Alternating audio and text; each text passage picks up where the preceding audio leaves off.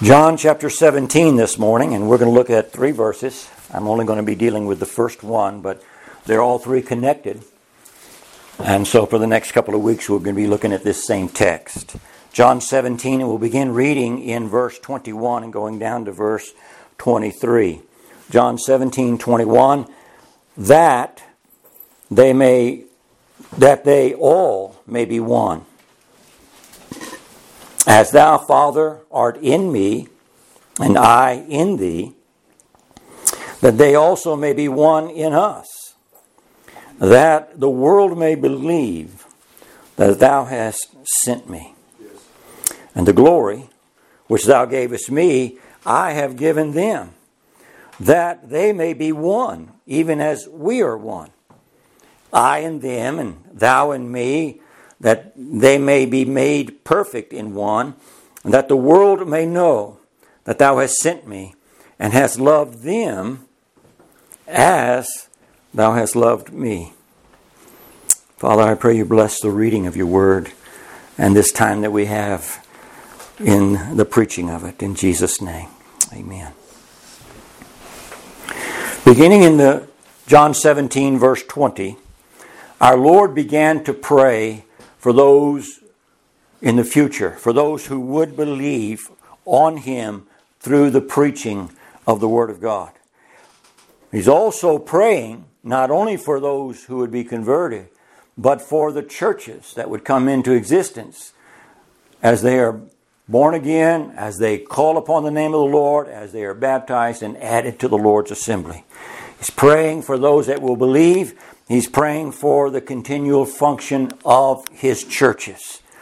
The unity that is mentioned here in verse 21, the unity of the Lord's churches, is an integral part of His ministry of prayer.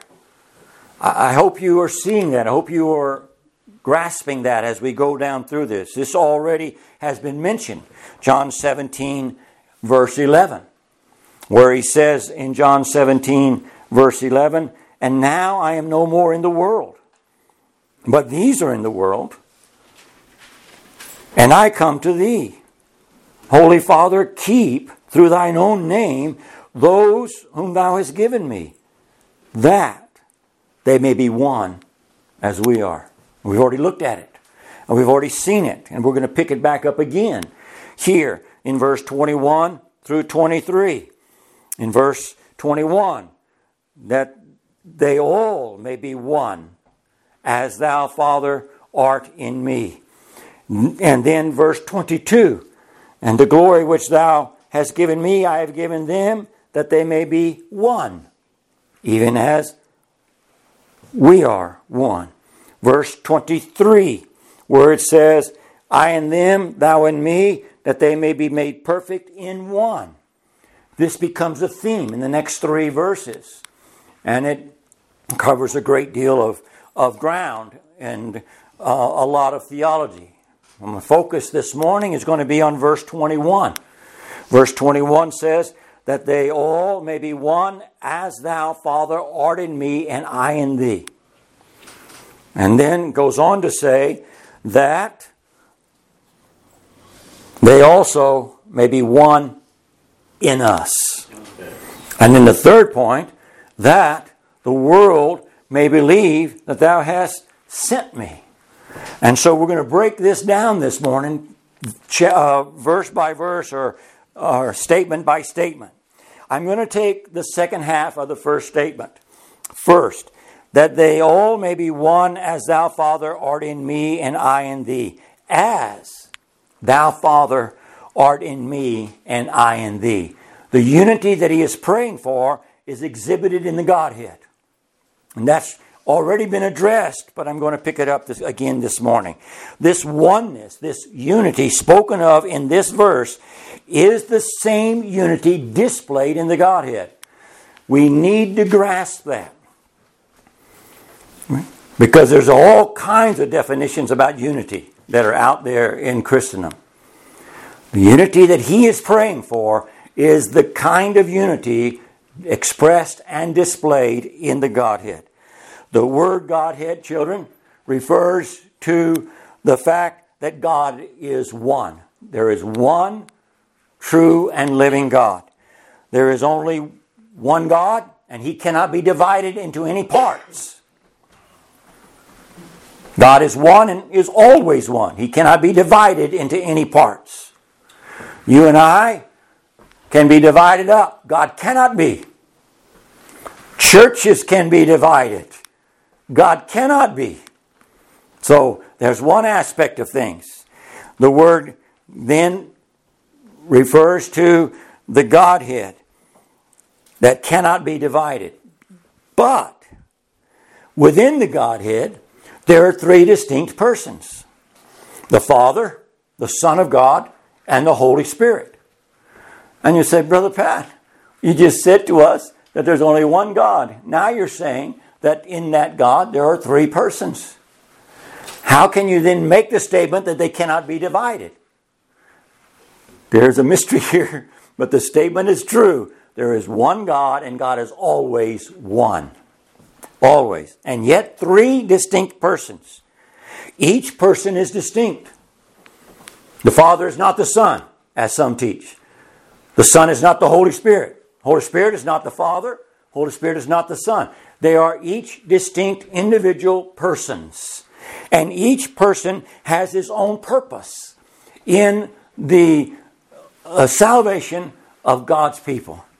Each one is in his purpose in agreement with the other two.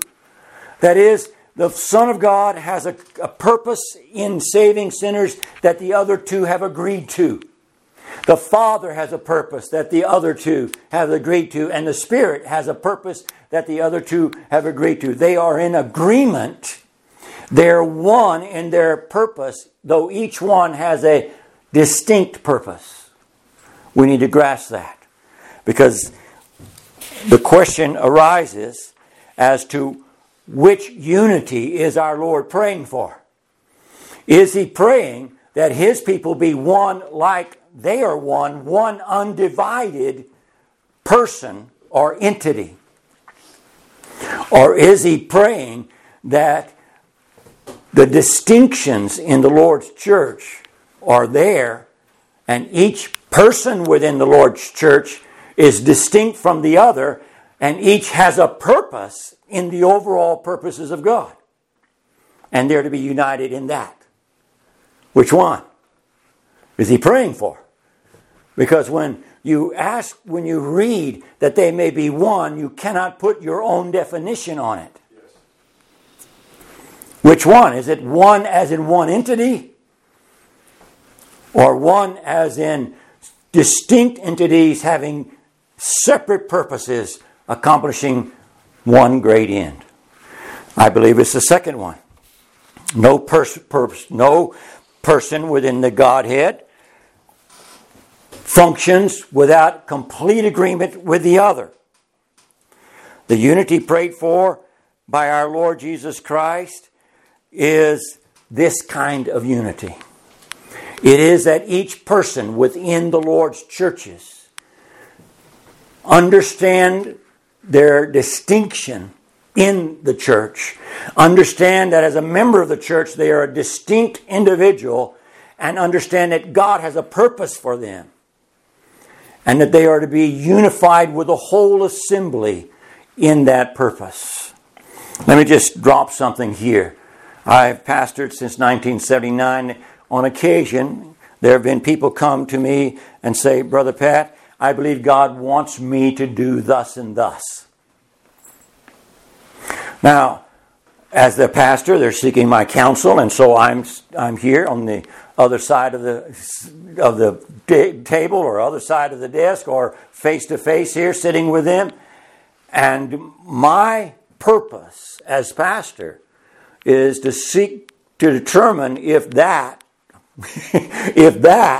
is God's will for this church. And the church's purpose is to seek whether that is God's will for this church. And on rare occasions, I've had to say to people, that is not God's will. I had someone come to me, Brother Pat, I believe God wants me to support this ministry and I want to give my money for this ministry through this church, and I want this church to send my money to that ministry. And I said, "Do you know what that ministry preaches and teaches?" Well, I just like them. I listen to them on TV. I think I need to do what I can to support them. No, do you realize what they are preaching and teaching? You want to join, you want this church to join you in sending money to a ministry that is false, that preaches a false gospel. I cannot do that. I will not allow that knowingly in my assembly. And nor will the church, if I were to present this to the church, stand up with one voice and say, "We agree with Sister so-and-so or Brother so-and-so in this matter." Because they would say, "Well, what does this ministry teach and preach?" So there's a division there. They're not unified in their purpose. I believe this actually happened in a church I was pastoring. I believe God wants me to go out from this church and start another church. And I want this man here to go with me. We, two of us, are in agreement with this. And I know both men, have known them for years, and know that neither one is called to the gospel ministry, and know that they are at odds with the church and want to get out somehow gracefully, and want to just go start another church. And so I said, "Well, I don't believe it's God's will. Neither one of you can teach or preach. And you want to go start a church. And you want to lead and be elders in this church. I don't believe that's God's will. But we will set it before the congregation." And we set it before the congregation. And the church said, "No. Not only are neither of you qualified, but you have been causing problems in this assembly. And you just want to get out and go do your own thing. We cannot agree that that is God's will." And they left anyway, without the consent of the assembly. So you see what I'm saying here? Their purposes were at odds with the local church. It wasn't just their pastor ruling it over them, but the whole assembly could see this is not right. This is not the way things are supposed to be. And so what we find our Lord praying for here is not a unity of nature, that we would all be one entity, one undivided entity, but a unity of purpose. A unity of purpose. Our Lord is praying for His churches to be united in their purpose of existence. Here's a question that a lot of people cannot answer. What is the purpose of a local church? Does the New Testament even address that issue? Do we have a purpose for existing? If the New Testament teaches that we have a purpose for our existence, what is it? And if we learn what it is, we are to be about doing that. So our Lord is praying that His churches would be united in their purpose of existence. Our Lord is praying that His churches have a unity of purpose for life and living. And the unity that is revealed in spiritual things and in spiritual ends or purposes. But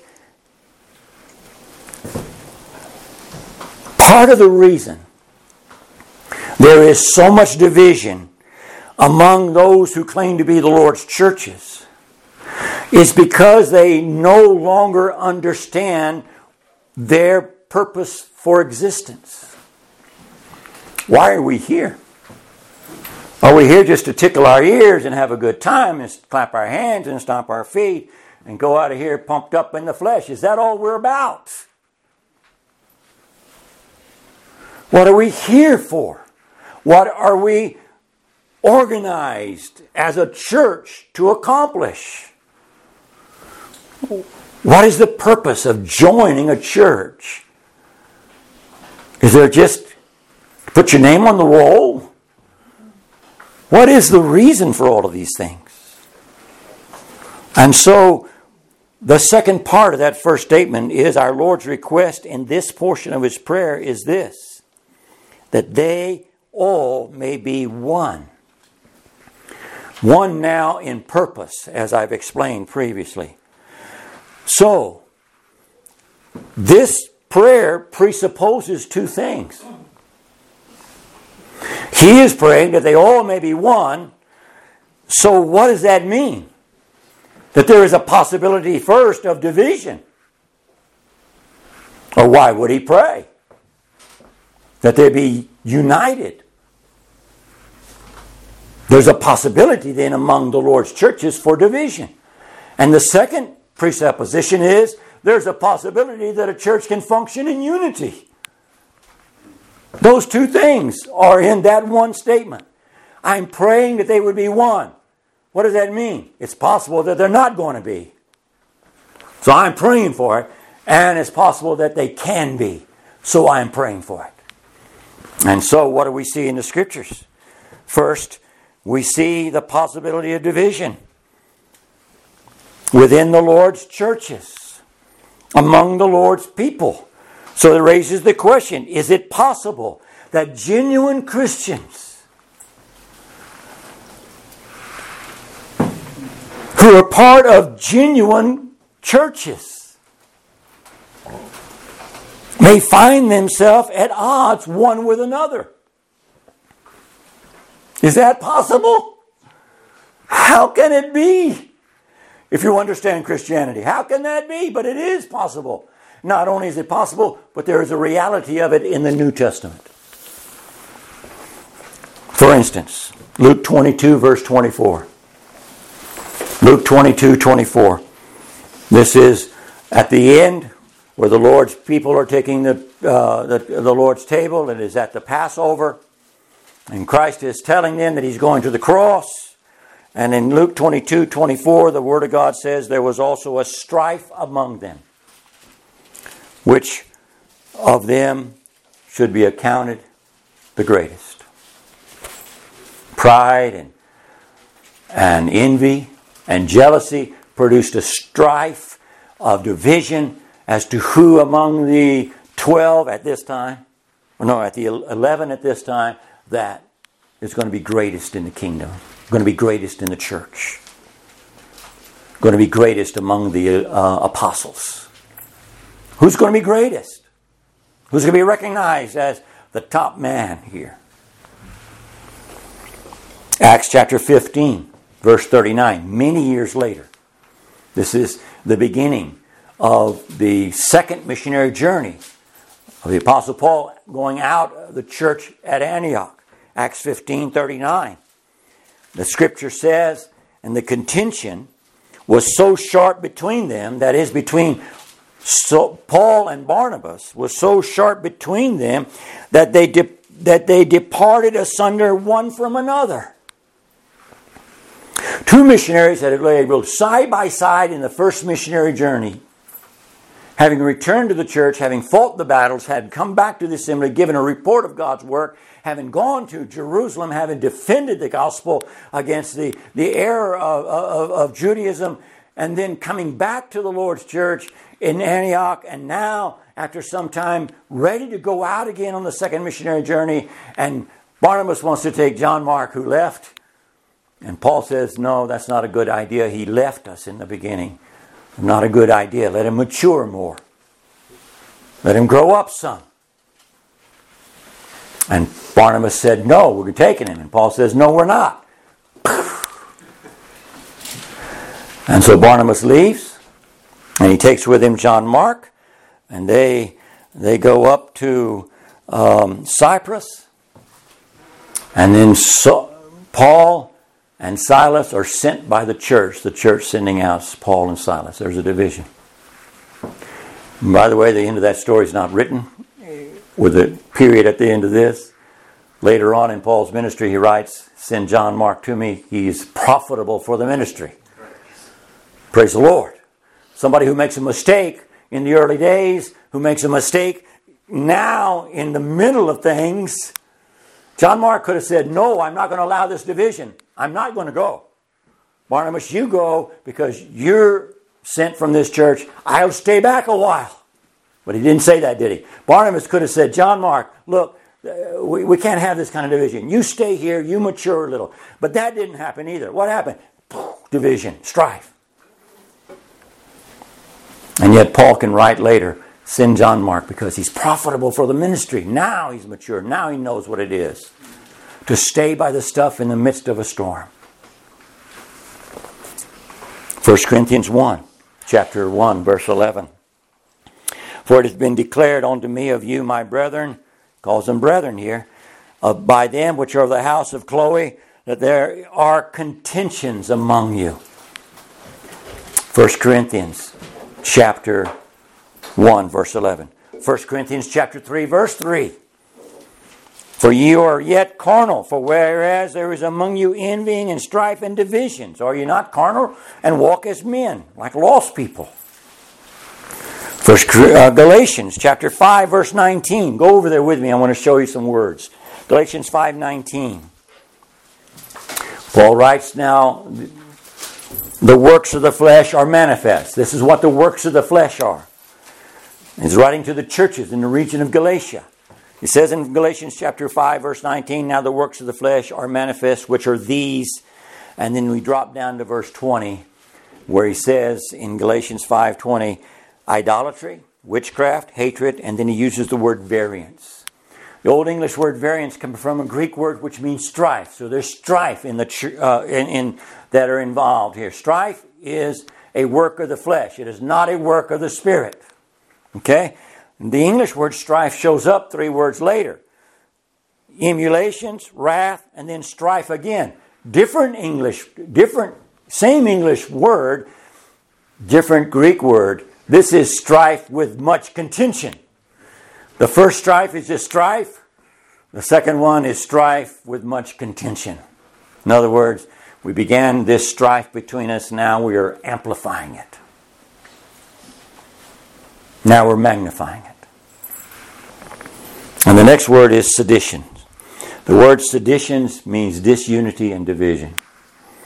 And the final word in verse 20 is heresies, doctrinal conflicts in the Lord's churches, partly producing this division and strife.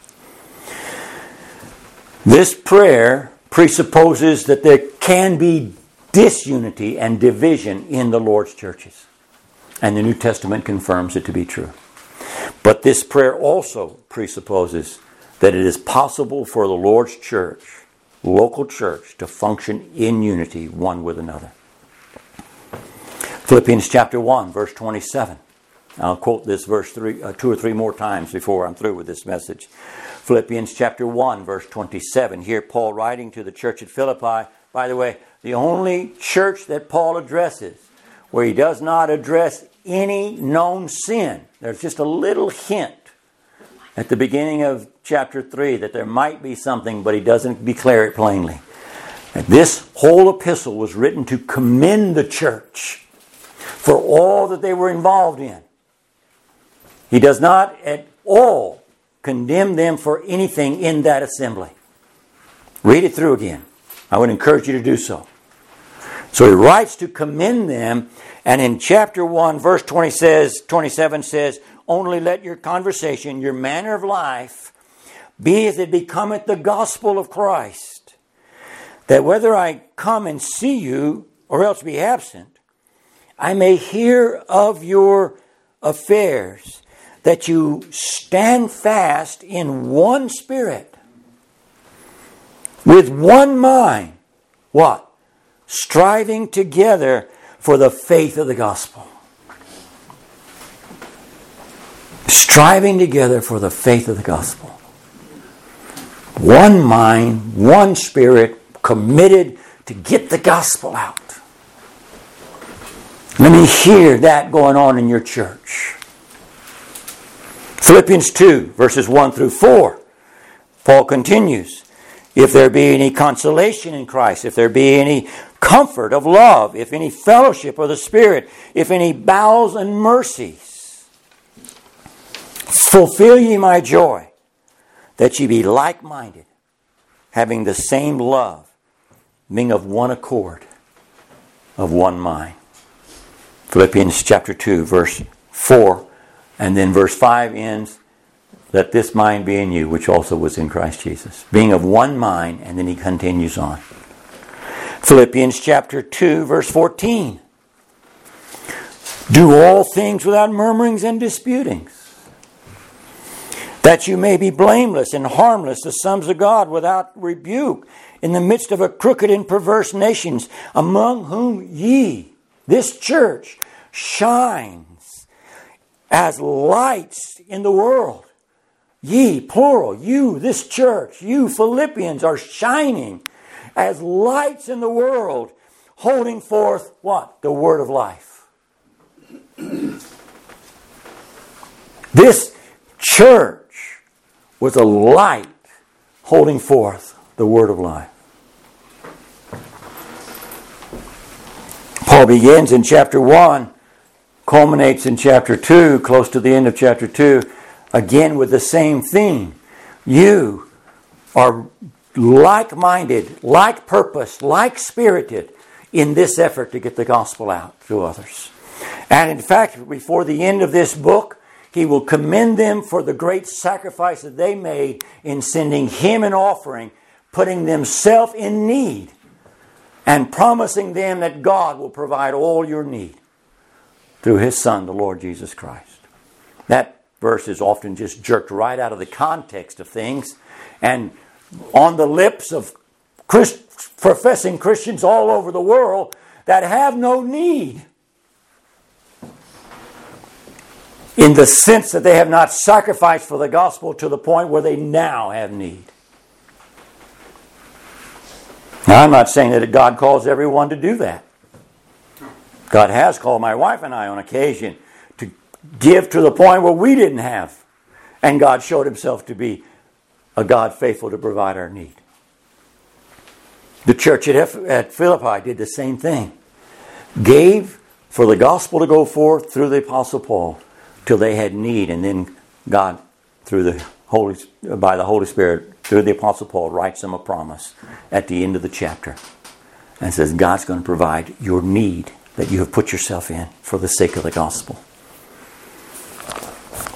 Listen to these verses that are taken out of context. Go back and study them in the context of where they're found. Or where they're found. And see what it really means, this promise. Not what is just thrown out. I can do all things through Christ. You can? Well, walk on water then. Jump off of a tall building and see if God will keep you from splattering on the sidewalk. If you can do all things, let's do it. Put it in its context. What is Paul talking about? What is Paul dealing with there? I'll get to that verse some other time. There's a reason why Paul inserted that verse at that point. That they also may be one in us. Not only one among themselves, but now says that they may be one in us. Now, again, there are two possible ways to interpret that they may be one in us. The first is that every true Christian is bound in God, God in him, Christ in us, the hope of glory, and we are in Christ. We are one. Inseparably one, based upon the covenant of grace. One, on the fact that God chose us in eternity past. One, because Christ died for us at Calvary's cross. We are brought into a relationship with God where we cannot be ever separated from him when God saves us. Based upon that everlasting covenant of grace, and not based upon our efforts to stay in unity with God. Amen. There is a oneness that we have with God that we don't have to pray for, because it exists and has existed for all eternity and shall exist into eternity future. God made sure of that. They're mine, and I am theirs. So that's not the unity that we're talking about here. That unity is not based upon us making sure we don't get out of Christ somehow. Okay? And Paul says, who shall separate us? Or who shall lay anything to the charge of God's elect? Romans 8:33. The question is rhetorical. Nobody can lay anything as a charge against God's elect. The next question, who is he that can condemn? Nobody can condemn us if we're in Christ. And then the next question, who shall separate us? And he goes down this whole list of verses, and the conclusion is, nothing can separate us from God. Nothing. And so it's confirmed in the Scriptures that once in Christ, you are secure and safe. But the unity spoken of in this text is different from that. Is different than that. The first mention of the unity in this prayer was a request that unity might exist between the members of the Lord's church. The second mention of unity is request that there might be a continual unity of purpose between the members of the Lord's church with God. They may be one in us with God. Again, this prayer presupposes two things. One is that a true Christian church might be divided from God and His purpose. That they might be a true church but be divided from God and His purpose. You need only read the book of the Revelation, chapter 2 and 3, to see that exists. You don't have to go that far. You can read some of the epistles.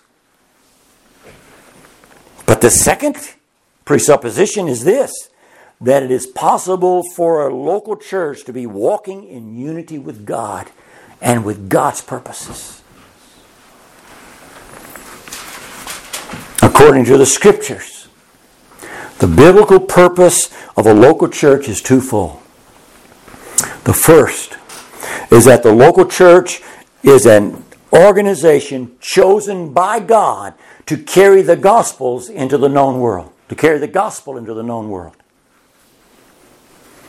The second purpose is that the local church is that ordained organization chosen by God to build up, to edify, to spiritually strengthen the saints that have come into the kingdom by being born again as babes desiring the sincere milk of the word, and they can grow. And that takes place in the context of a local church. Where do you find that, Brother Pat? Matthew 28, verse 19 and 20. Our Lord is speaking here in Matthew 28, and He says to someone, either to all Christians in general, as I read recently, somebody said, this has nothing to do with the local church, it has to do with everybody as a Christian, or to the apostles, or to the local church. Only three options here. Who is He speaking to? Go ye therefore and teach all nations. Make disciples out of all nations. What? Baptizing them in the name of the Father and of the Son and the Holy Ghost. What? Teaching them to observe all things that I have commanded you. And lo, I am with you always, even to the end of the world. Amen. Who's He talking to here? Just the apostles? And then this is complete. Finished. We have nothing to do with it. All Christians in general, then every man, woman, and child that is a professing believer in Christ can go into the mission field, can baptize in the name of the Father, Son, and the Holy Ghost, and can teach to observe all things. Anybody that's a believer can do that. The rest of the New Testament does not bear that out, does it? So who is He talking to? Talking to His church. Talking to the local church that He organized on the earth while He was here. And so, two things you're supposed to do, He says, before He leaves to go to the Father. You take the gospel into the world. Do everything in your power to get the gospel into the world. Make disciples of all nations, out of every ethnic people.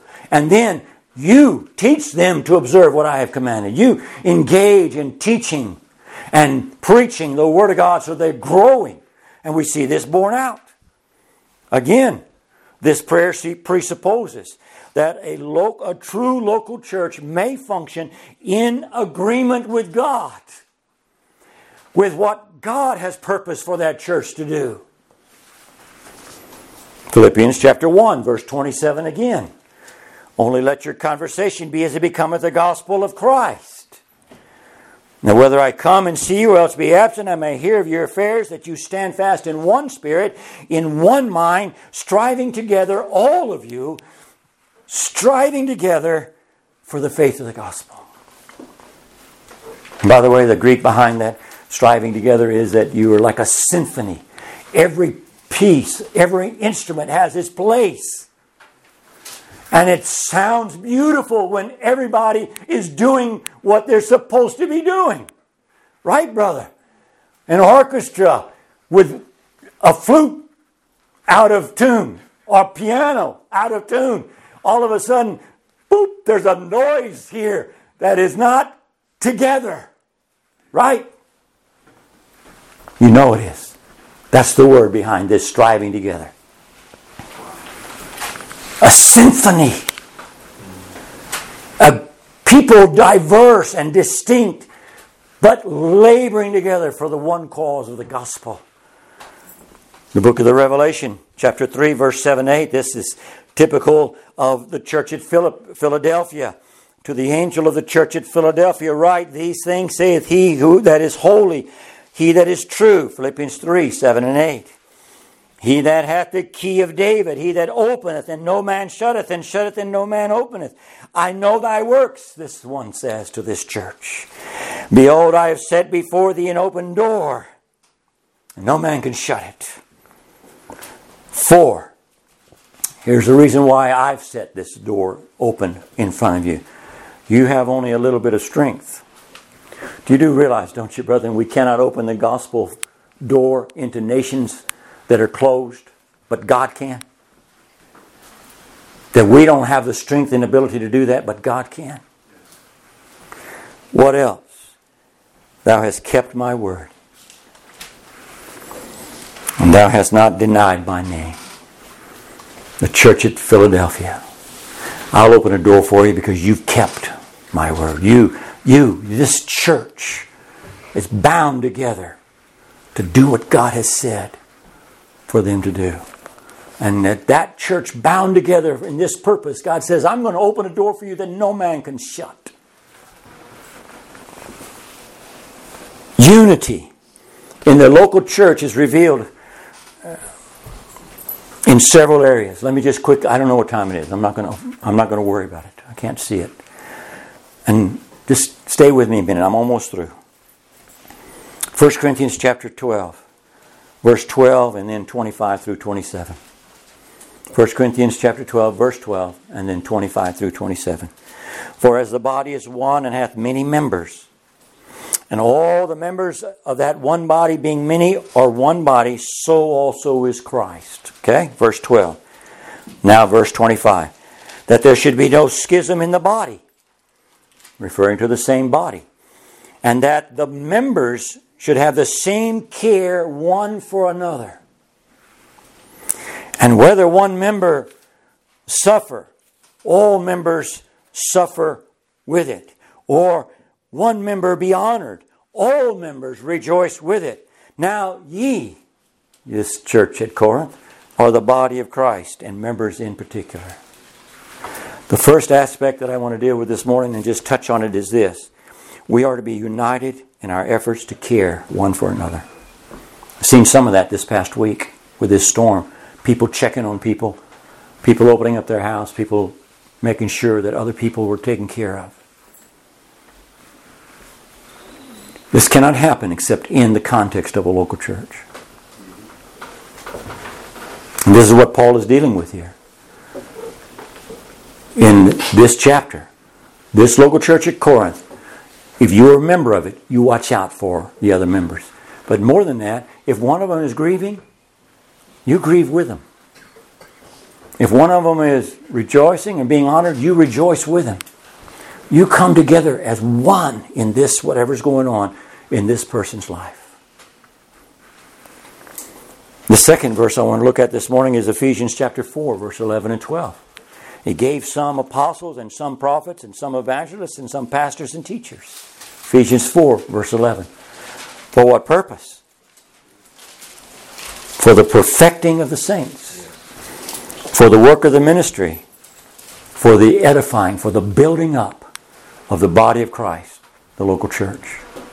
The apostles and prophets and evangelists and pastors and teachers given to the church so that they might be built up spiritually, so the local church can grow and be strengthened. And later on in this chapter, 4 verses later, in verse 16, Paul talks about how each person in this church, every joint, every person is providing what the body needs to grow.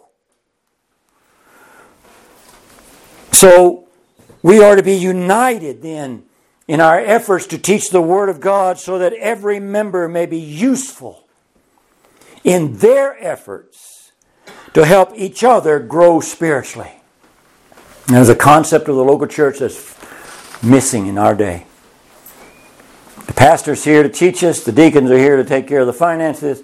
The worship team is here to worship and do what they do. And the rest of you are here.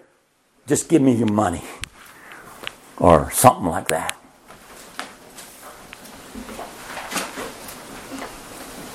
Well, the New Testament concept is that everyone is essential for the rest. That every member is absolutely important and critical to the function of the whole body. And so the teaching of the Word of God equips them in their purpose and in their certain abilities to do for the whole body what needs to be done. As a pastor, I have my responsibility, but every member has that. For the perfecting of the saints, that's my responsibility in teaching, preaching the Word of God, for maturing the saints. And then the next, for the work of the ministry.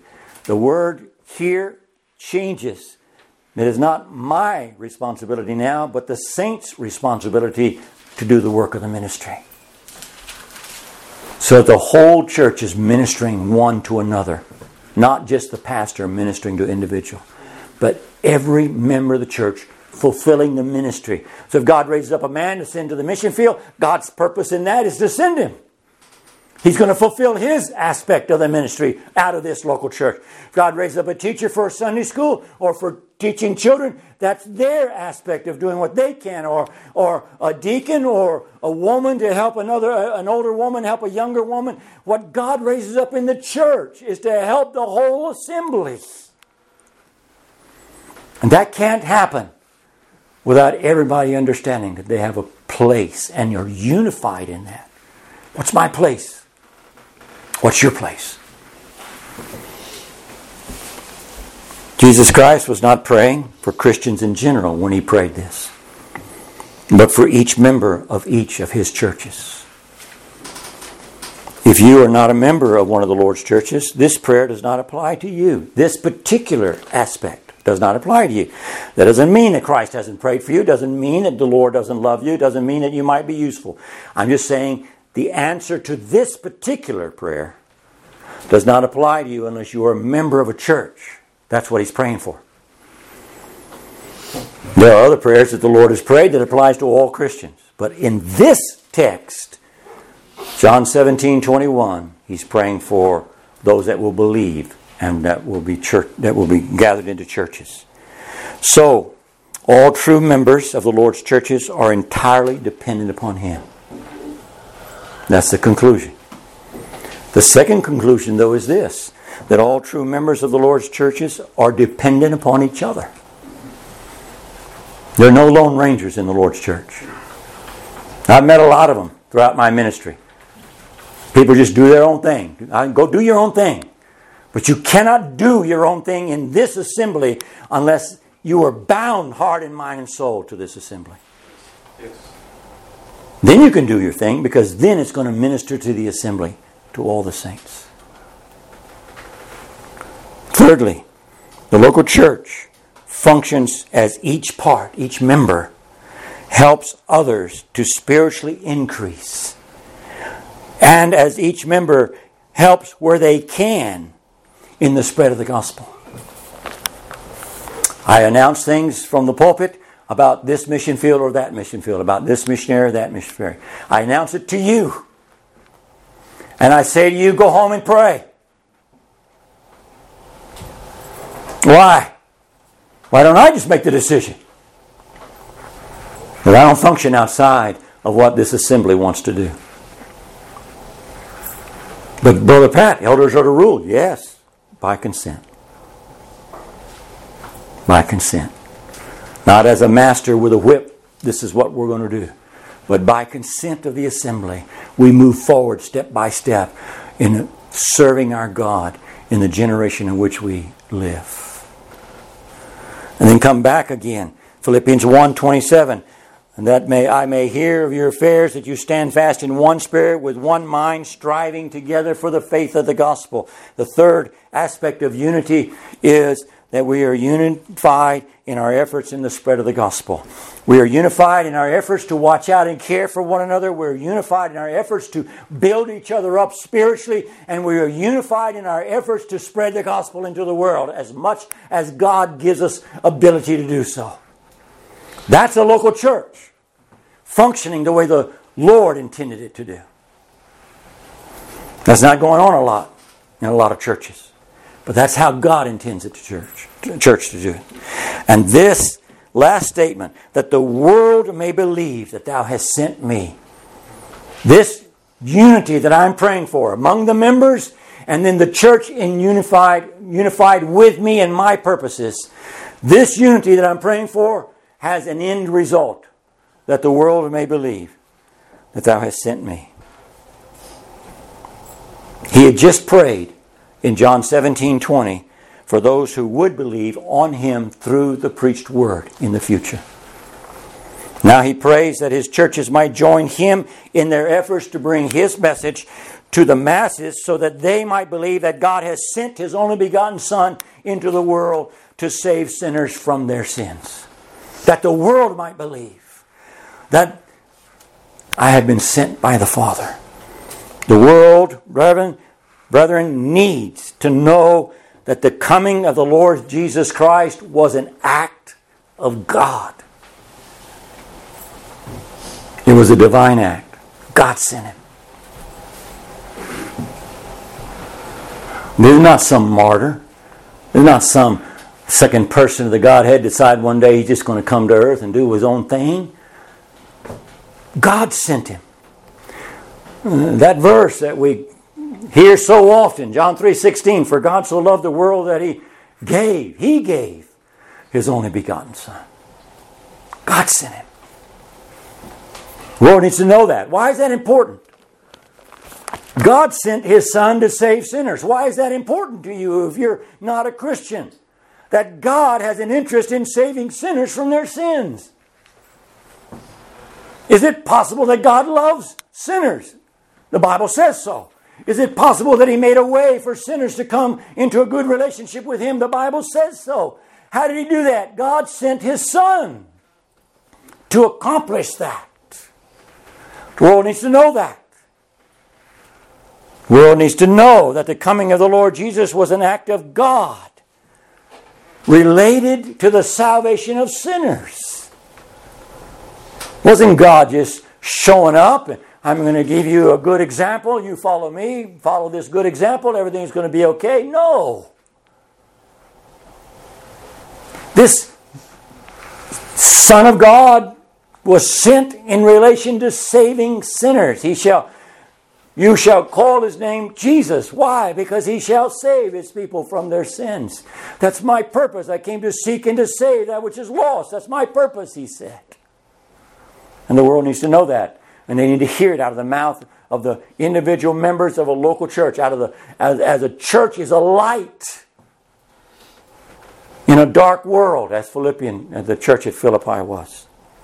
And thirdly, the world needs to know that the coming of the Lord Jesus Christ was an act of God related through His churches being His instrument in His hand in the spread of the gospel.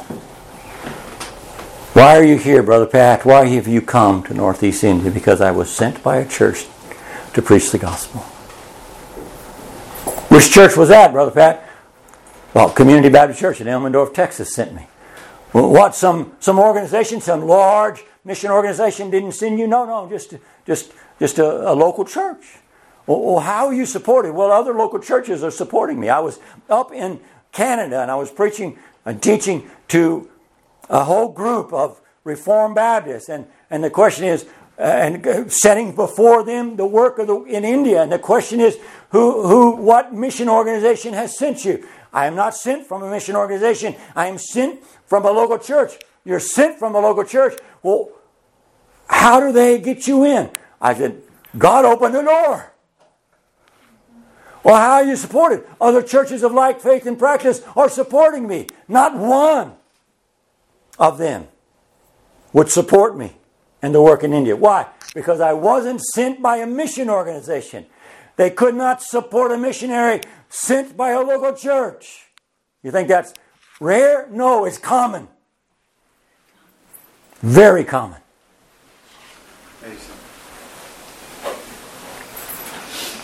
And so all over India, as I did in Mexico, with these little bitty village churches, I said to them, you know what? God could use you to take the gospel into the whole world. What? We're day laborers. We work in rice fields. We come home to mud houses with a thatched roof. God, and you're telling us God could use us to spread the gospel? How's that possible? We don't know anything. You'll learn. How is that possible? We're not rich. Don't have to worry about that. God does that part. You give what you got. You give what you can. You sacrifice for the cause. God will use you. And there's a church in a remote village in the mountains of Mexico that supports the work in India. Because when that church was organized, I taught them the same thing. And the churches in the state of Tripura and Meghalaya are involved now in getting the scripture portions out to other places in Northeast India. And they are meeting together. These people are meeting together to translate the scriptures that are in error in their language. And they're fixing it. Yes, I'm helping them. But they are doing something in the hand of God. And now, word is getting out all over Northeast India about what a handful of churches with hardly any amount of money can do. They're building their own church buildings. From the little tithes and offerings that come in from day laborers. They're supporting their own pastors. Yes, he's by vocational, he has to work. But they're giving their pastors some money. They're sacrificing to do what they can to get the gospel out in Northeast India. That's a big area, by the way. Little village churches with membership of 12 or 15 or 20, 25 or so. We're not talking 300-400 church members. We're not talking about rich people. We're talking about a handful of Christians that understand God prayed that we might be one with Him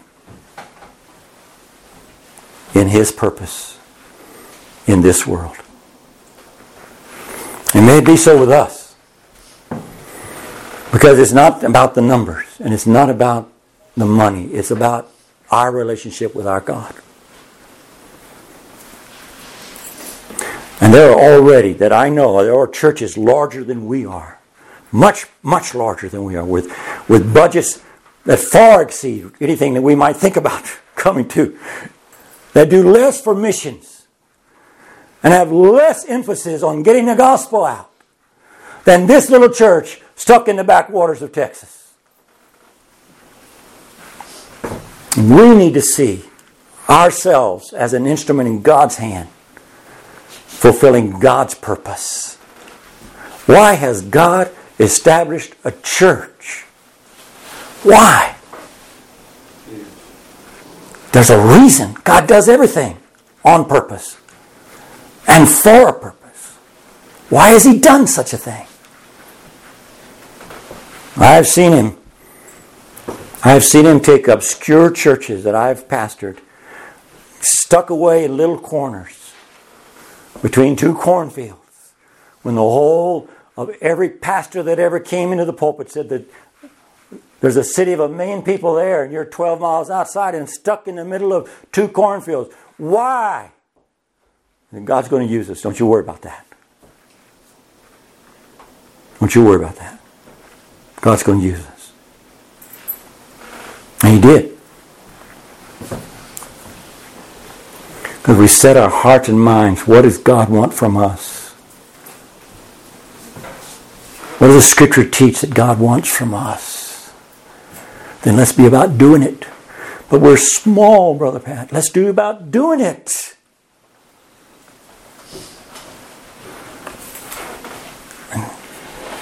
And then God will take care of the rest, brother.